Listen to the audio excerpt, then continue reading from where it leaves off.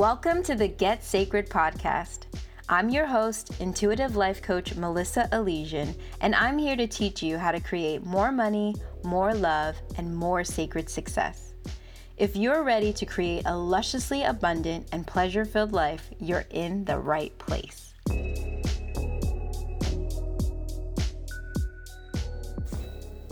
Hey there. I'm really excited to talk to you for this episode, about the subject matter of this episode.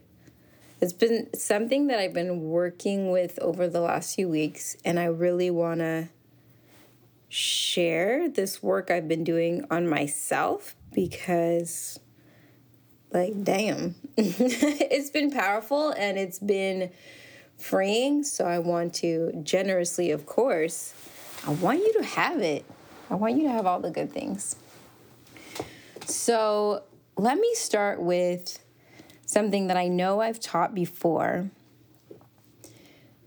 And it is that when we turn off any part of our emotions, any feelings, when we refuse to feel certain feelings, we are pushing them down, right? We're bottling them up and creating pressure.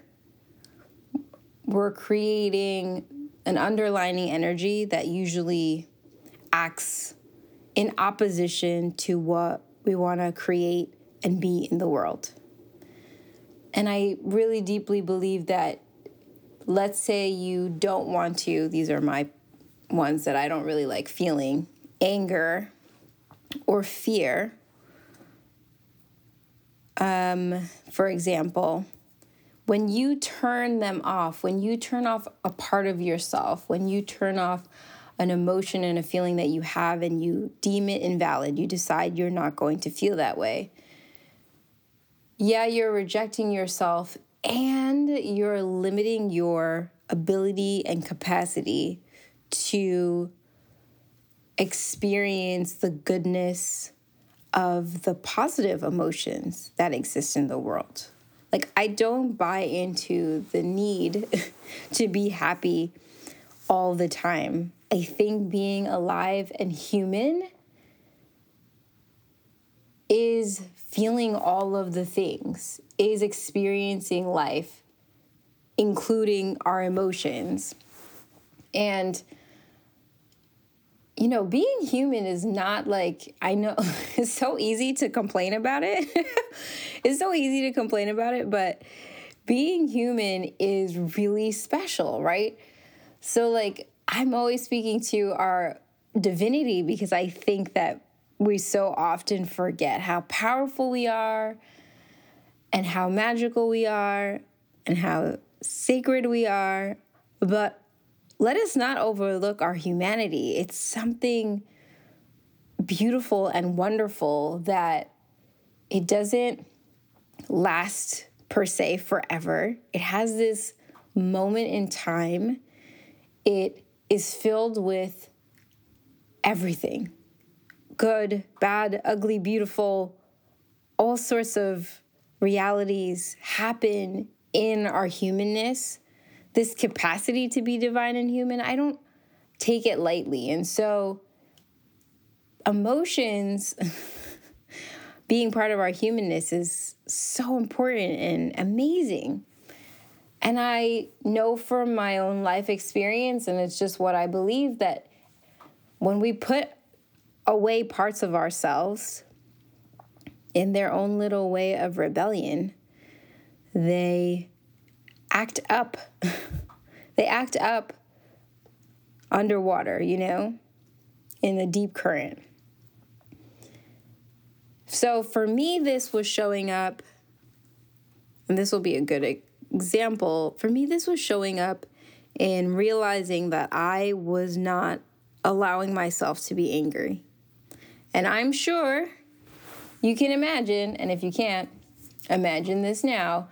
I'm a Black woman in America. I have a lot to be angry about. I mean, the first thing that I could think of being angry about as a Black woman in America is just how we're not even allowed to be angry. Like, Black women are not allowed to get mad without consequence. We can't get up in anybody's face, and by anybody, I mean white people, I guess, or just like being witnessed by white people. We can't speak clearly, loudly, articulately about what we think and how we feel without sometimes being censored and quieted and deemed as aggressive. So angry is not something that this lifetime and this body has really allowed, this country has really allowed for me. And I also internalized that probably from socialization, not just in this country, but in my family or whatever of origin, that being angry was like not good. It was bad.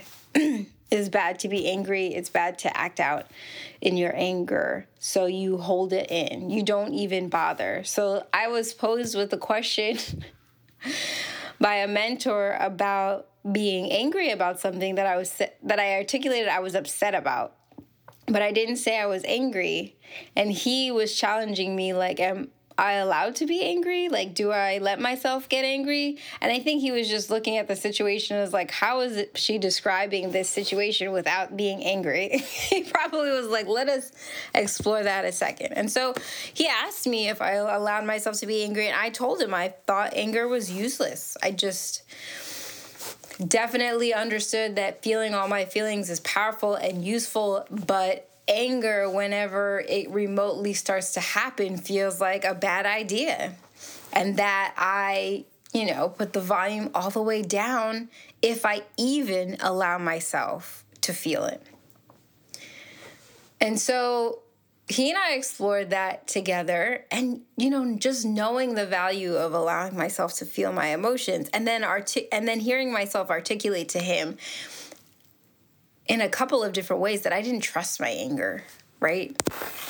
Which is probably the bigger energy that was at play restricting that anger, was I didn't trust it. I guess other people in the world don't trust it. Then I learned not to trust my anger. And so I kept putting it away and tightly packing it and making it behave and telling it not to yell or scream or be, basically.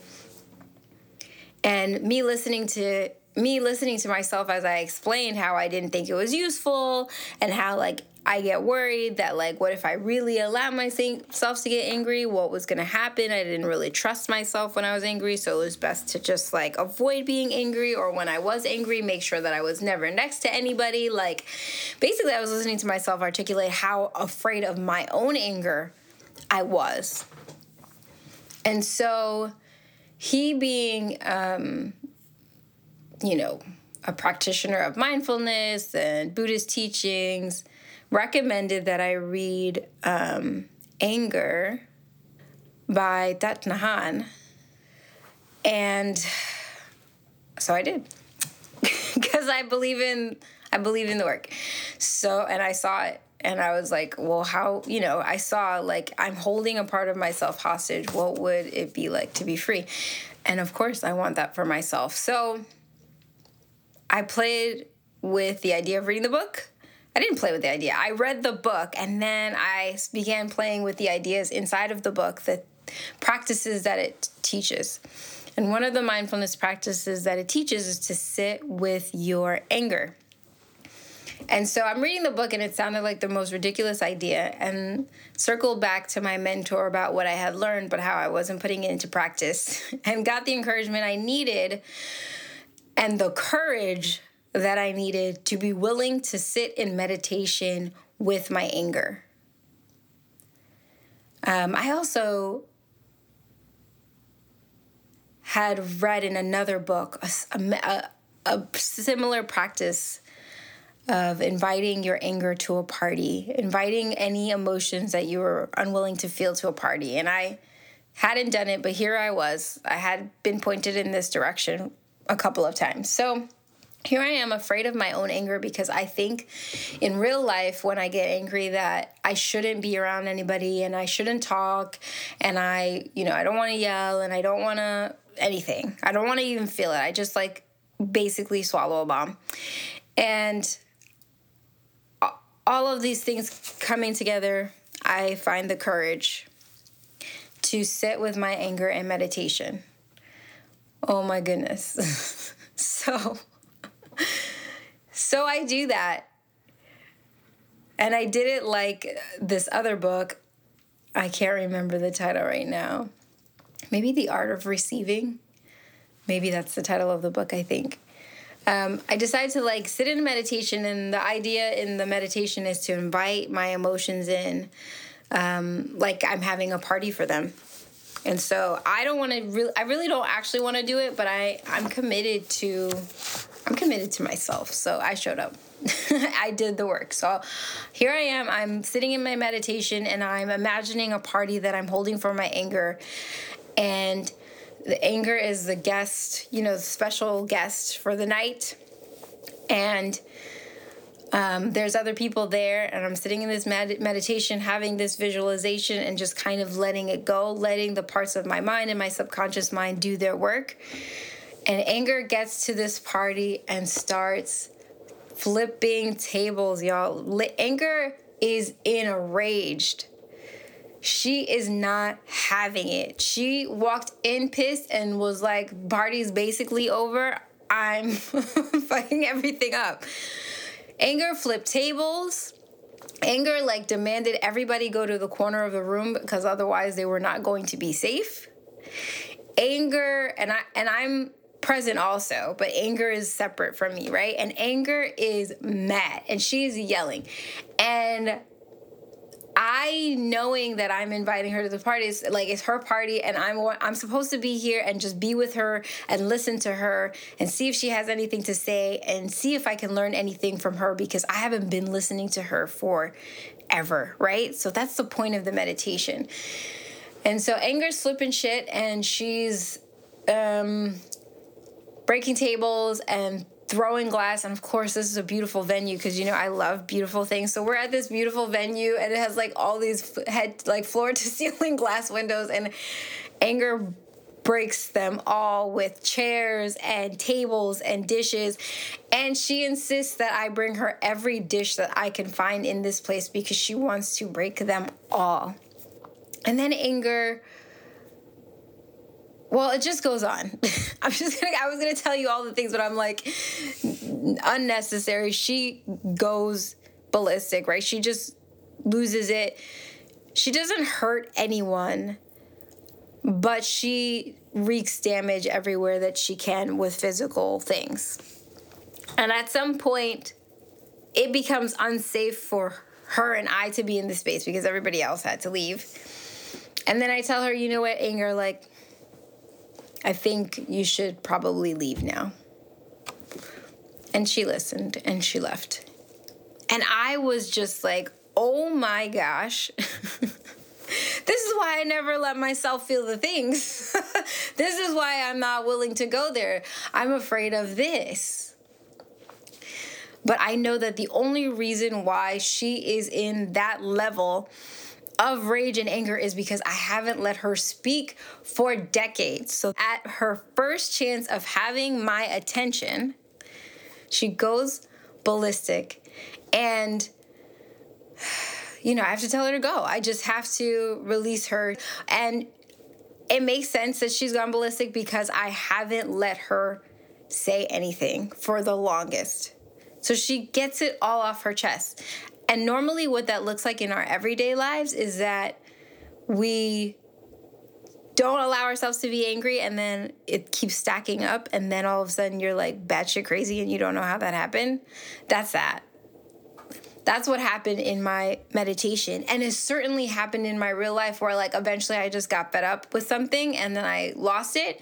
And if I look back on how many times I spoke to the thing being a problem, it wasn't really a lot because I was holding it in. So I did that, and I learned a lot from anger that time. And then the next time I did it, because I did it again, anger was not in the same kind of rage that she was in.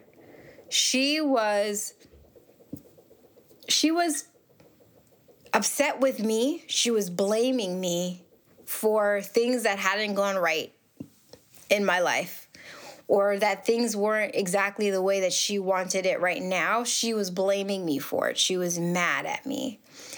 And I tried to reason with her, and at some point she broke down and she became fear.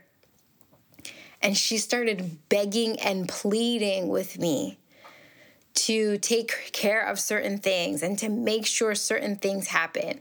I could tell that she felt really unsafe and not feeling secure, and she just wept.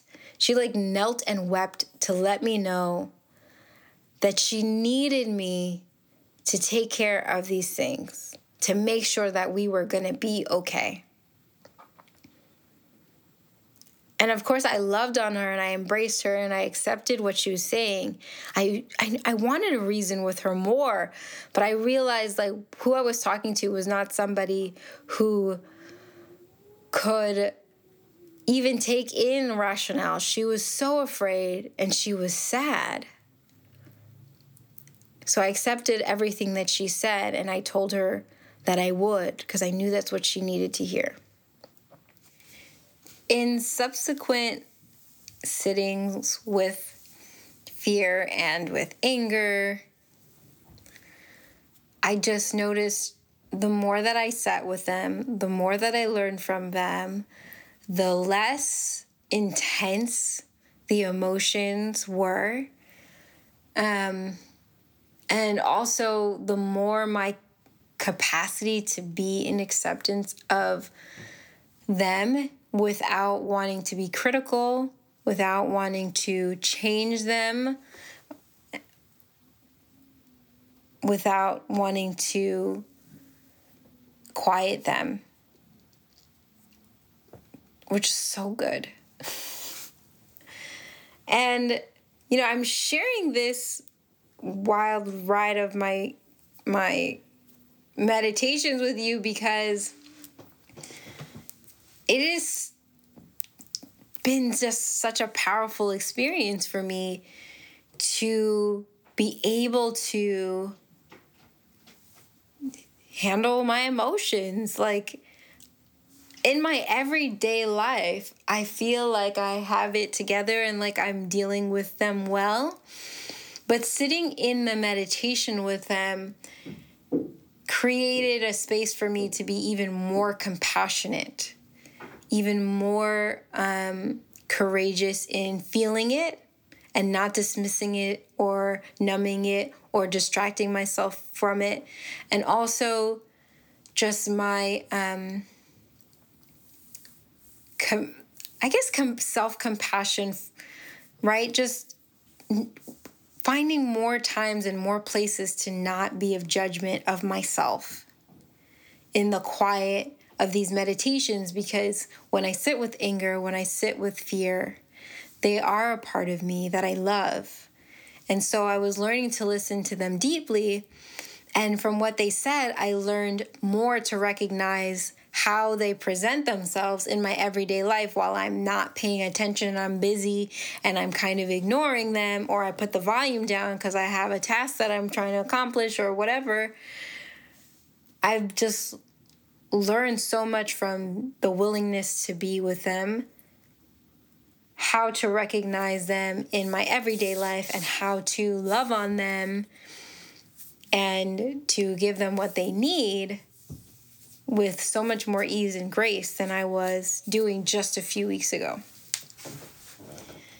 And I'm so appreciative and grateful for the practice that I'm just going to keep doing. I'm really grateful for the practice because of what I told you in the beginning, which is that when we hold back parts of ourselves, when we push them down, when we are unwilling to feel things that we're feeling, there's like a rumble that starts to happen, right? And it's denying yourself, and it's not good. It's like swallowing poison. But in addition to that, I know that everything that I'm wanting to create really depends on my willingness to not be afraid to sit with my fear and not avoid sitting with my anger. Any emotions I'm not willing to feel will keep me from moving and being in life the way that I can to the fullest. For instance, if I'm afraid to get my heart broken, then I won't be willing to love. And if I'm afraid to create a 6-figure, 7-figure, 8-figure, whatever figure, how many millions of people helping business, if I have fear, if I'm afraid to be afraid, if I'm unwilling to be afraid, then I won't take the chances and the risks that are required for me to accomplish what it is that I want to accomplish, no matter how big or small it is to the world. And so I'm deeply, deeply in appreciation of this practice, and I wanted to share it with you for all of those reasons, to show you. I literally shared the inner workings of my, in a lot of ways, unconscious mind, right? Like I didn't have the awareness and the level of just like nuance of what I was feeling until I went to sit the way that I did in meditation with those emotions, so they could speak loudly and clearly and vulnerably, in a way that was just like so exposing that even I was learning, for the first time or in a new way in that moment, in those moments. So I wanted to share with you, in the case that you find yourself thinking now that there are some things that you don't let yourself feel. There are some emotions that you rather not, or you think are useless, that you've been avoiding. And that there's something really liberating and powerful and healing and just loving, just a bunch of self-love in this practice that I shared with you. And I think that's everything. I think that's everything that I wanted to share about this. And most importantly, I want you to know to find ways to deeply love all the parts of yourself and to bring them out. Bring them out. Your most divine and sacred self is your most authentic self. And I am here for it. I'm here for it. All right, I love you. We'll talk soon. Thanks for listening to this episode of the Get Sacred podcast. For more ways to connect, I want you to head to melissaelysian.com. To be coached by me, head to my website and schedule a time for us to chat all things sacred and sovereign about your life and your business. The link is in the show notes. I'll talk to you soon.